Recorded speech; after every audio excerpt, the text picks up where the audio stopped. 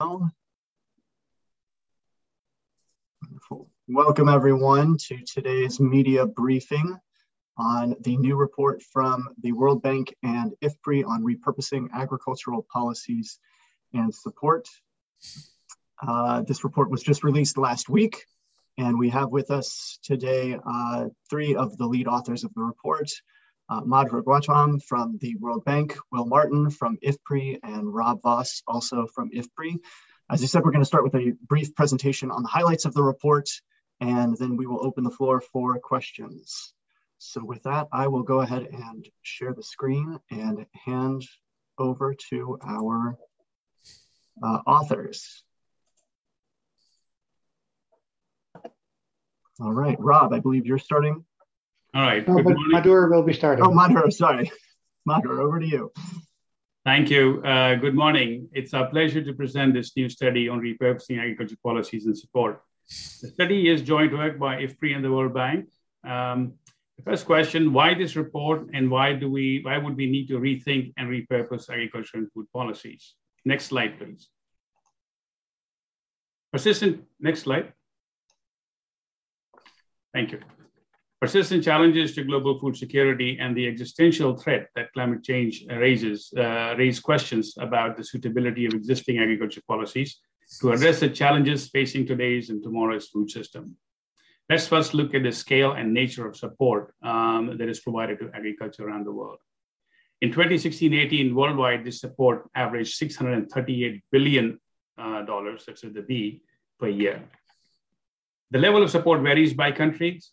Across countries. In absolute terms, most of this support benefits farmers in China, the EU, and the United States.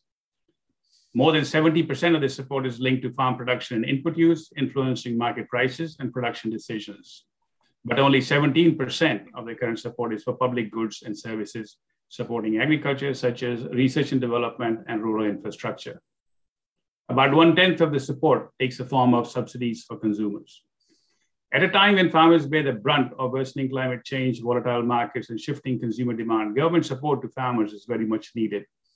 The main question this study addresses is how this massive support, public support, could be repurposed to help solve the problems of food insecurity, poverty, climate change, and unsustainable patterns of food production and consumption. In other words, can it be used to better serve the health of the people, economies, and the planet? Next slide, please. And I hand over to my colleague, Will Martin, to present the key findings of the study. Thank you. Thanks, Madhur. So using IFPRI's model of the global economy, we assess the impacts of repurposing support on climate, nature, food security, poverty, and the economy. The first step was to create a baseline to project outcomes under a business as usual scenario by keeping current policies in place for a 20-year period to 2040. This business as usual scenario projects that emissions from agricultural production, net emissions, would triple by 2040, and an additional 56 million hectares of land would be converted to farmland between 2020 and 2040. 80% of the growth in emissions would come from producing livestock and rice. Next slide, please. We then consider a broad range of options for repurposing support to get better outcomes for people, the planet, and the economy. First, we look at what would happen if governments eliminated all support. And this helps us to analyse the likely impacts of current support. Second, we consider what difference a reallocation of support by commodity would make. For this, we look at what if all commodities received the same rate of support? What if support were reallocated to favour commodities with low greenhouse gas emissions per unit of output? And third, we consider what would happen if payments to farmers were made conditional on reducing emission-intensive inputs such as chemical fertilisers and pesticides, relying only on currently available technologies. And finally, we consider repurposing a part of current support to develop and promote productivity-enhancing and emission-reducing green innovations through targeted investments in R&D and promoting adoption of these innovations. Next slide, please. So what do we find? We first look at impacts on emissions, on nature and land use in particular. Clearly, the scenarios with removal of support or reallocation of support do not produce the game-changing reductions in emissions needed for sustainability. The scenario that makes payments to farmers conditional, the environmental conditionality scenario, on adopting environmental practices with existing technologies would be beneficial for the climate by reducing emissions, but not for nature. The environmental conditionality would likely involve lower productivity, and this means more land will be needed to meet food demand. Repurposing support for green innovation, the final scenario, would lead to a 40% cut in emissions, would avoid almost all of the incremental emissions in the baseline. Greater resource efficiency would also allow about 50 million hectares of agricultural land to return to natural habitats. This beneficial scenario is not just pie in the sky. It builds on evidence from new technologies that have shown enormous potential to both reduce emissions and raise agricultural productivity. Next slide, please. The economic and social impacts of the different repurposing scenarios critically depend on what happens to productivity.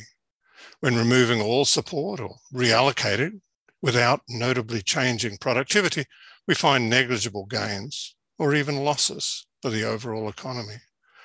While incomes of farmers would fall, poverty and food insecurity would rise, and healthy diets would become less affordable because of rising food prices. In contrast, repurposing for green innovations could generate triple or even quadruple wins by generating significant income growth, reducing poverty and food security, and making healthy diets more affordable, in addition to benefiting environmental sustainability. Next slide, please. And I now hand over to Rob Voss for some final conclusions. Thank you, Will. So in short, the key insights from the study are that first, current agricultural support is a very blunt instrument for fighting climate change and for addressing challenges of global food security and nutrition. Second, there's great potential for achieving major gains on these fronts by repurposing support towards public investments that facilitate the widespread adoption of productivity enhancing and emission reducing technologies for agri-food systems. Further, these policies are likely to have strongly positive international spillovers. Innovations that reduce environmental impacts and raise productivity are likely to either rapidly adapted in other countries or to provide a basis for developing such technologies in other ecological contexts. Next slide, please. So these findings make a very strong case for action, and more to the point, for internationally concerted action. As we note in the report, we are very well aware why this is not happening yet. Even the best designed policy reforms will face political hurdles. Overcoming national resistance to agricultural policy reform from affected stakeholders will be a huge challenge. Better understanding, though, of who the likely winners and losers are will be essential for earning political support. So we hope that the insight from this study will create better understanding of the short and the long-term costs and benefits of repurposing agricultural support measures. Such understanding in turn should contribute to reaching consensus on a common reform agenda. And lastly, as already mentioned, action will have to be internationally concerted. This is so because the challenges are global. But international coordination is also needed because the present agricultural support is distributed very unevenly across country. Poorer nations have less fiscal space to provide agricultural support, and also their national agricultural research systems tends to be weaker for developing high productivity and sustainable farm technologies and practices relevant to the local context. Their farmers and other food producers face bigger obstacles in adapting such practices. So To be effective at the global level, an even-handed diffusion of both technologies and financial resources will be needed, such that all people, all economies, and the entire planet can reap the benefits of agricultural policy reform. Thank you, and we look forward to your questions. Well, thank you all. That was a very brief overview, maybe a world record for summarizing research reports. So thank you for keeping that brief. We will now open the floor to questions. Please feel free to raise your hand or just go ahead and unmute and ask your question. Damien, go ahead. Hi, thanks, Drew, and thanks to the presenters for the introduction, which was really useful. It seems like we have a little bit of time, so I'm going to be cheeky and ask 3 questions. But one is, I was interested to get some examples of what the green innovation entails. You know, what kind of technologies are you talking about there? Is it focused on crops? Is it focused on livestock? That sort of thing. The second one, which was addressed just at the end there, is kind of, how does change happen? Like, is there kind of a theory around that? Because in most places there's pretty entrenched farming lobby, which are very effective at blocking these changes. And then lastly, I'm just wondering about, there was a report by UN, FAO, UNEP and UNDP last September, which concluded that about 90% of farm subsidies are harmful in one way or another. And I'm just wondering if you agreed with that. Did your work sort of support that idea? So sorry about the 3 questions, but there they are. No worries at all, Damien. Thank you for those very good questions. You stole most of my backup questions, so I hope we have good answers. Rob, did you want to take the first? Yeah, but well, I'll take on the last 2 questions, and then maybe Will, you want to dwell on the first question. So first, starting with your last question on the FAO, UNDP, UNEP report. Yes, we do agree with those findings for the simple reason that we contributed quite strongly to that report. So we wrote one of the chapters and half of another chapter. So a big part of the analysis in that report is actually sort of also a starting point for the present report. So yeah, we agreed with those conclusions. I think what's the progress in this report is that we actually compare a range of alternative scenarios of how repurposing could take place, rather than emphasizing what is wrong with the actual policy. So rather looking at how could we change for the better. On your second question on how can we achieve change, that's of course a very difficult question. These policies are long-standing, they're entrenched in existing benefits and hence interest that people and farmers and other stakeholders have with existing policies. But we think that particularly for that reason, emphasizing the role of investing more in technology that tends to be easier acceptable, that can be done at low cost, and Will can indicate some of these low cost and existing options that are there. And then make sure is that those technologies being made available to all producers. So if we do that, then a lot of the existing support might become redundant in the sense that the gains will be for a broad range of actors to benefit from the productivity enhancing and emission reducing technologies. So, but that said, the bigger challenge that we also see in the report is all the scenarios that we run are assuming that there's some international agreement to move all on the same front. But because we see is that if not all countries try to move at the same time on the same front, then it will be very difficult then to also achieve a nationally based consensus, simply because then some countries may not want to be part of the deal and take the action that would be needed. So yeah, I think on 2 fronts, so we need to look very carefully at the types of instruments that we use that likely be less politically controversial, and that's particularly investing in technology and supporting farmers and other food producers to adopt. and then trying to seek to overcome hurdles at the international level, saying, well, these are common problems for today and for the future, so we need to find common solutions. Will, maybe you want to say a few things about the various technologies. Yep, thanks, Damien, for those great questions.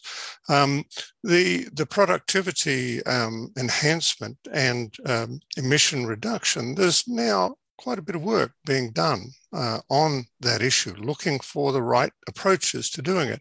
What really matters most is, of course, emissions from ruminants and emissions from rice. On emissions from ruminants, there's quite a lot of work. The most promising approach so far seems to be using dietary additives, particularly types of red seaweed, that can dramatically reduce emissions and raise the productivity, raise the weight gain from livestock. There's a number of studies I'll be happy to share with you that point to even larger reductions in emissions than we actually simulated, more in the order of 40% reduction in emissions and very big increases in productivity. As far as rice is concerned, perhaps the most impressive approach is known as alternate wetting and drying, rather than continuous flooding in the production process. And that gives you dramatic reductions in emissions, again, of methane, that super potent greenhouse gas, and savings on water use as well, relative to traditional approaches. So we're examining things that have been studied in particular contexts. There's probably quite a bit of adaptive research needed to extend them. But there's a lot of promise, and until recently, there hasn't been a lot of investment in that type of research and development. Thank you, Will and Rob. Madhur, anything to add? Let me just add. I think the answers Rob and Will have provided pretty much cover it. I just wanted to add to the second question on how to make it happen. The solutions are going to be, in terms of the specific solutions in country context, will have to be local specific. It will have to suit the local context. In that sense, the analysis actually needs to move, and this is what we are doing. Along with the UK government on following the COP26 policy dialogues and the launch of the policy action agenda, and with the analytical firepower of IFPRI, to take the analysis down to the country level, to do the analysis there to identify specific solutions, engage in multi-stakeholder dialogues to understand and get the farmers on board and get all the stakeholders on board to understand what the solutions are. Because everybody is interested in sustainability. It's not just one or two specific stakeholders. Everybody has a stake in sustainability, and the farmers are willing, at least the farmers that we have talked to, are quite keen to identify options that may be workable and find a way that actually delivers the triple wins. And we emphasize the role of triple wins, the role of productivity, farmer welfare, as well as sustainability and resilience in delivering better outcomes on health. Thank you. Thank you. Bisani, you have a question? Thank you, Drew. In fact, I have two questions. My first question, I just want to find out from the authors, are you advocating for a total removal of subsidies for agriculture, given that subsidies are quite political? And if I take in developing countries that where governments are spending a bit of money really in subsidizing agriculture compared to the amount that's being spent in developed countries, which in some ways has actually led to inequality in agricultural trade. So I would like to get your take on what should happen to relate subsidies. And secondly, how do we get a political support really to actually promote investment in agriculture, given that agriculture is largely underfunded, especially in Africa? How do we get politicians and policies to really get this in? Because when we are talking about this alternative funding and repurposing funds that are there, but you realize that agriculture is still poorly funded? Thank you. Thank you for that question. Rob, did you want to go ahead and take the first crack at those? Yeah, to kind of first tack at it, and then Madhur and Will can complement as needed. First, on your first question, a very good question. What should we do with existing support? But the first thing we did is to run simulations with what would happen if you would remove all support. And then what we find is that surprisingly, even though, of course, support measures do influence producer and consumer decisions, that the over impact on the desired outcomes in terms of greenhouse gas emissions, poverty reduction, and improved food security would not be that big if all countries would just remove their subsidies. And that's for a variety of reasons, but in part because it would basically shift production to other places because of the change in incentives, but overall production would not change too much at a global scale, and hence, for instance, for the climate objectives, it wouldn't do much to greenhouse gas emissions. So for that reason, what we propagate is not so much to eliminate the support, but rather to rethink the support altogether, and knowing that we do need to, and that relates to your second question, to fix the underinvestment in new technologies, particularly in green innovations, in order to drive the food systems towards more productivity. That would be good for food availability, for food access, as well as, if done in the right way, for improved ecological and environmental outcomes, particularly by reducing greenhouse gas emissions. So, as we mentioned in answer to David's question earlier, how to effectuate the change? That will have to come first with a common understanding and a common agreement that we need to make these changes in order to keep food systems sustainable and get better food outcomes. And with that, then we have to make it clear that some parts of the world are more underfunded than others. And that's what we emphasize in the report. That's why we would need not just a good diffusion of the new innovations to all countries and make it also accessible and adoptable in countries like Africa, but it also have to come with support in terms of resources that would help farmers and other players overcome the hurdles to adopt such improved technologies and reap the benefits from it.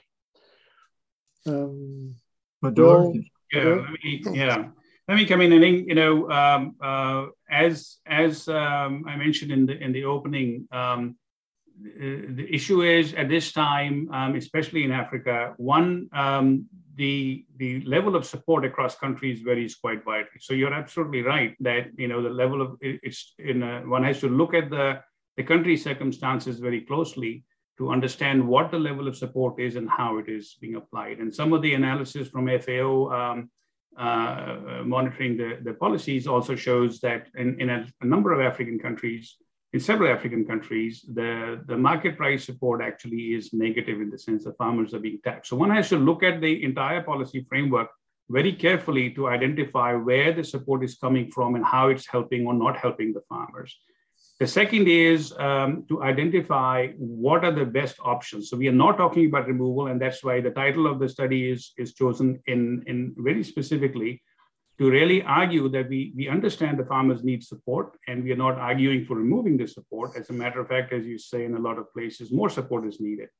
But are we spending what we are spending the right way so that we can build a case for more? So we're talking about repurposing within agriculture, not outside of agriculture, and where the case may be to increase investments. And I think the most powerful case for increasing investments, all the African governments have signed up to 10% under the CAADP initiative.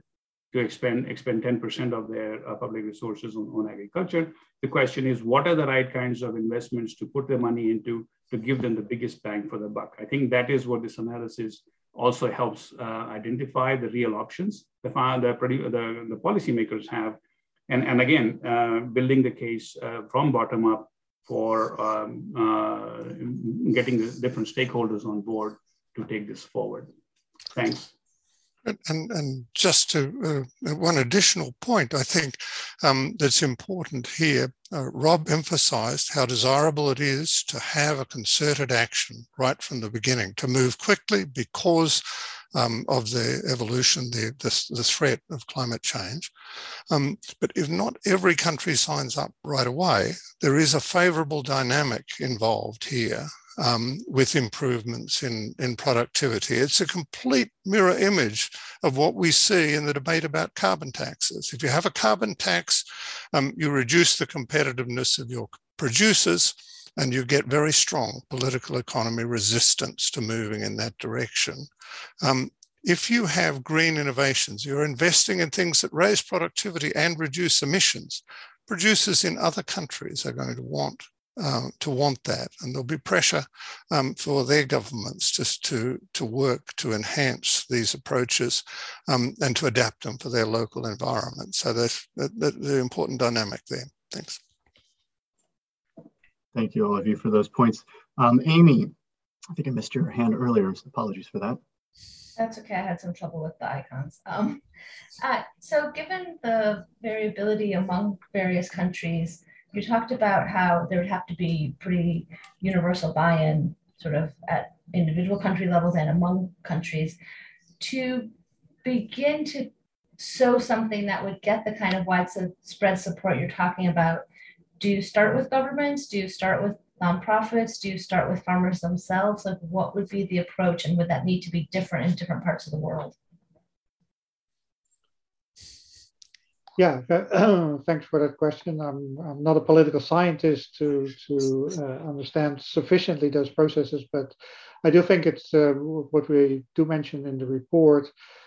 Probably we think that an effective approach could be is to make sure not just that governments take different decisions, but that they properly consult about those decisions with the involved stakeholders. So we know that, for instance, in Europe, there have been very painful reforms of their agricultural policies over the decades, and even where farmers are a small proportion of the economically active population, they do still amass significant political clout and are able to stop or delay lots of reforms. But at the same time, I think European Union is also a case where you could see that change is possible. That could be driven by other international agreements. So when it comes to border measure protection, the arrangements in WTO have pushed for change, particularly in Europe with recent reforms. So you could imagine that also stronger agreements on the environment, particularly with climate change, with the Paris Agreement and others, that there will come a stronger push that would gain further political support.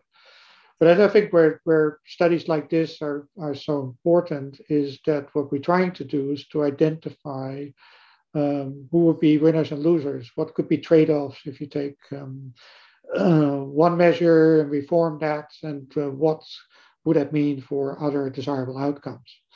So we need these kind of studies, and then to help both governments and stakeholders to inform them, saying, well, this is why we're doing it, and there may be cost, you may lose something maybe in the short run, but then there will be gains over time that are both good for you as individual players in the market, as well as for society at large. And of course, the societal objectives are the main focus of the report and what we would see as the main aim for the reform.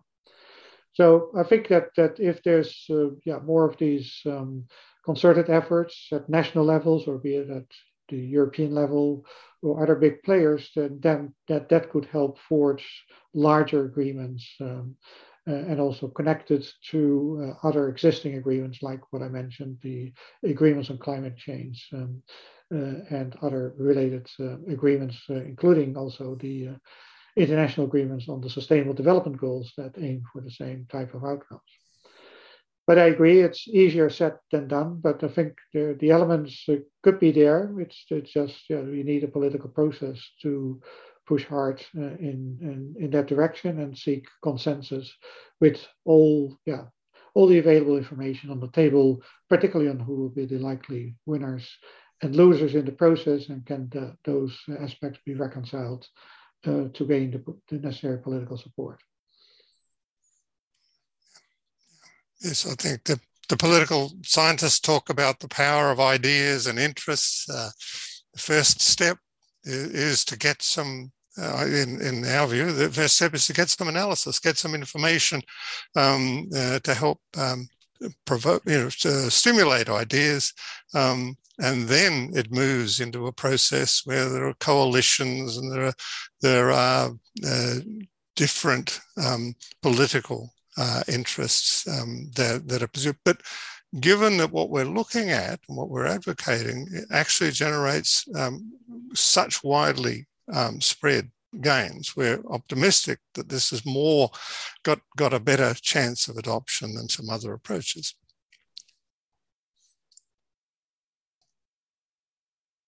Well, Drew, if you're waiting for me, I don't have much to add. I think the responses are pretty comprehensive.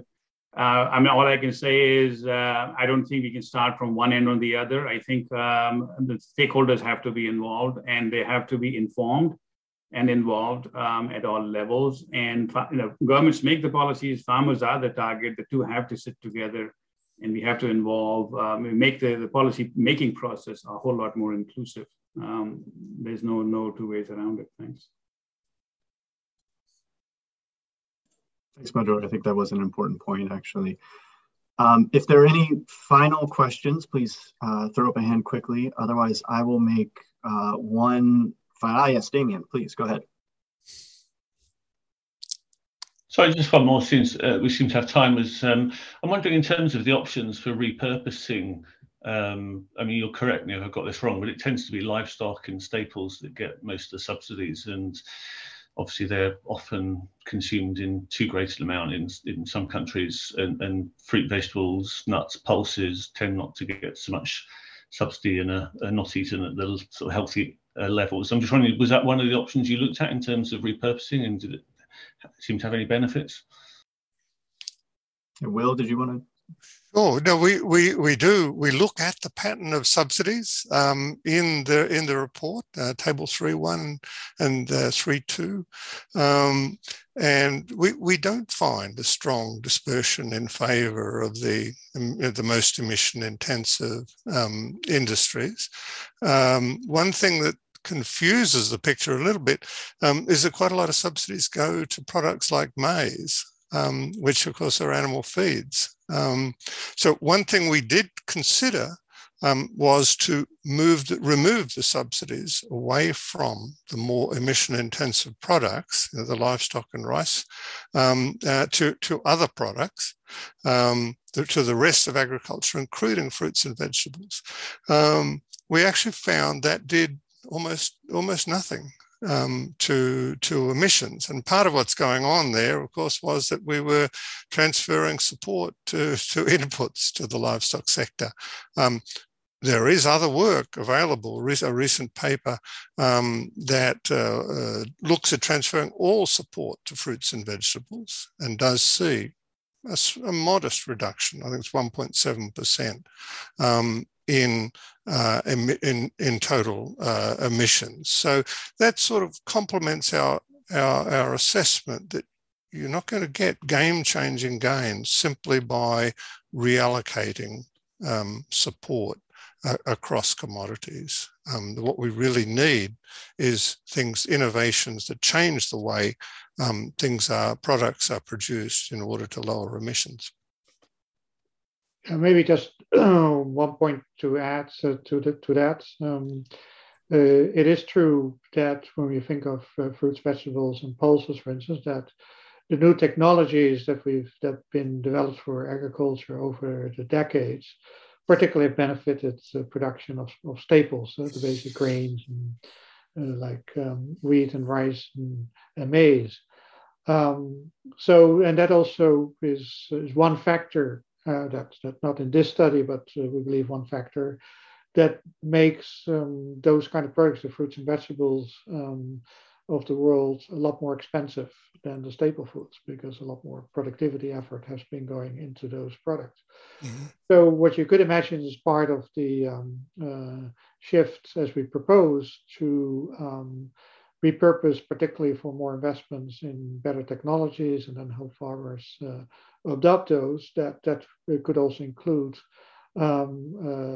favoring more investment in the productivity of for the production of fruits, vegetables, and pulses and other more dense nutrients. And that would then also reduce their cost.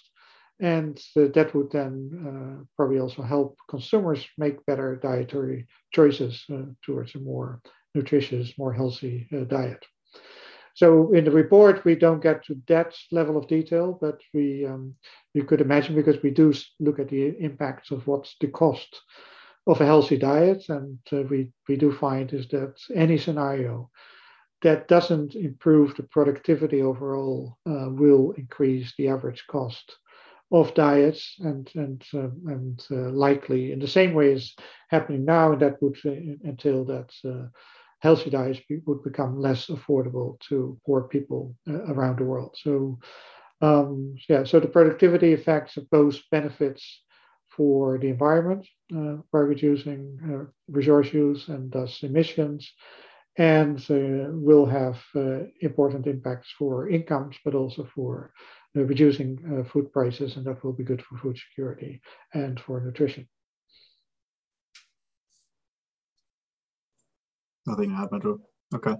Well, we have a few minutes on everyone's calendar here, so if there are any other questions, please do put up a hand while we have everyone's time reserved. I have one question I will throw out to the group, which is that, a 40% reduction in agricultural emissions is a tremendous gain, and yet it's also not enough to reach global climate goals. I mean, one of our colleagues, Channing Arndt at IFPRI, has argued that agriculture and land use change actually needs to get to negative emissions to make up for sort of lingering emissions in old buildings and industrial processes for which there is not yet the technology to accomplish, zero carbon emissions yet. So I guess I will answer this in part by saying there's a lot of other work going on at IFPRI and the World Bank to highlight the other areas in which and ways in which agriculture and land use can reduce emissions, but particularly our global food policy report coming up from IFPRI in April. But any thoughts from the three of you on the other areas in which to look to reduce emissions in agriculture?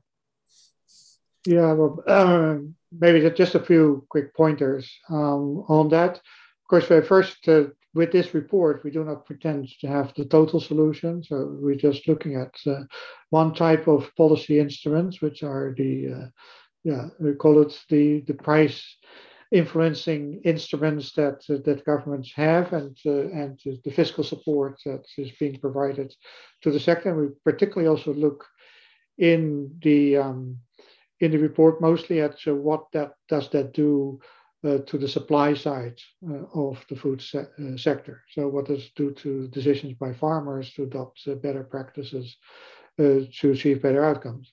So what we show is that you can get a long way, but that doesn't mean that's the total solution, right? So we also know is that, of course, a lot of production decisions also depend on, okay, what happens on the demand side, right? So if there's big shifts to demand for more emission-intense products like livestock products would also rise, as we mentioned.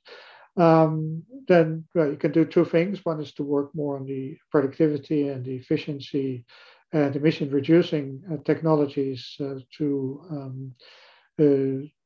work that on the supply side, but you can also work that on the demand side, particularly trying to influence the degree of demand for, particularly for livestock products, which would have further offspring. So you can make bigger effects. But then there is also certain other aspects that we did not account for in the report, and that might much more lead to also negative emissions, as like improving the health and the quality of soils. That's our major sequester of greenhouse gas emissions, as well as which we partly look at. So we look at the land use change, so that to the extent that would then also enable reconverting agricultural lands into forestry and other ways to absorb more greenhouse gas emissions in order to get to a negative figure, right? So more needs to be done, but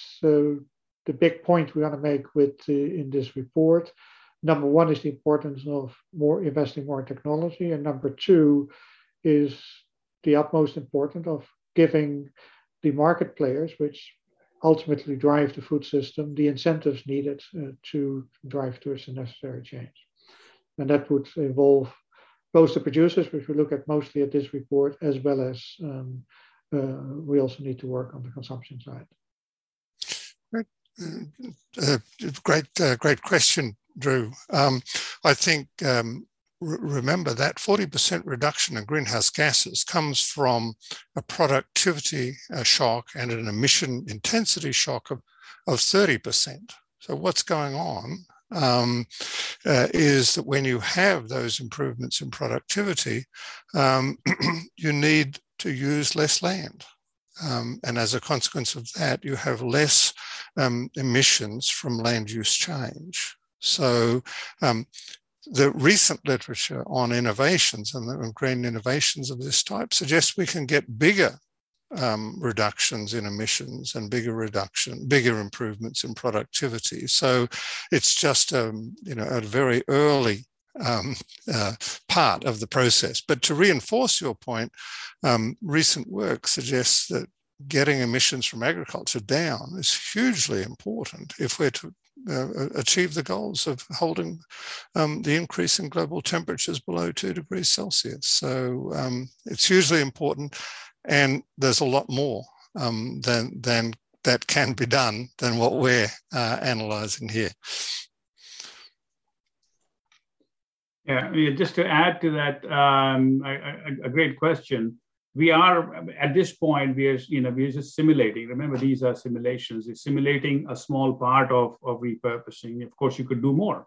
There's a lot more that can be done. So the point to make was a small repurposing can basically lead to significant gains. And then there are other things that, as Rob very rightly mentioned, the number of different instruments that can be applied. Food loss and waste is a huge issue.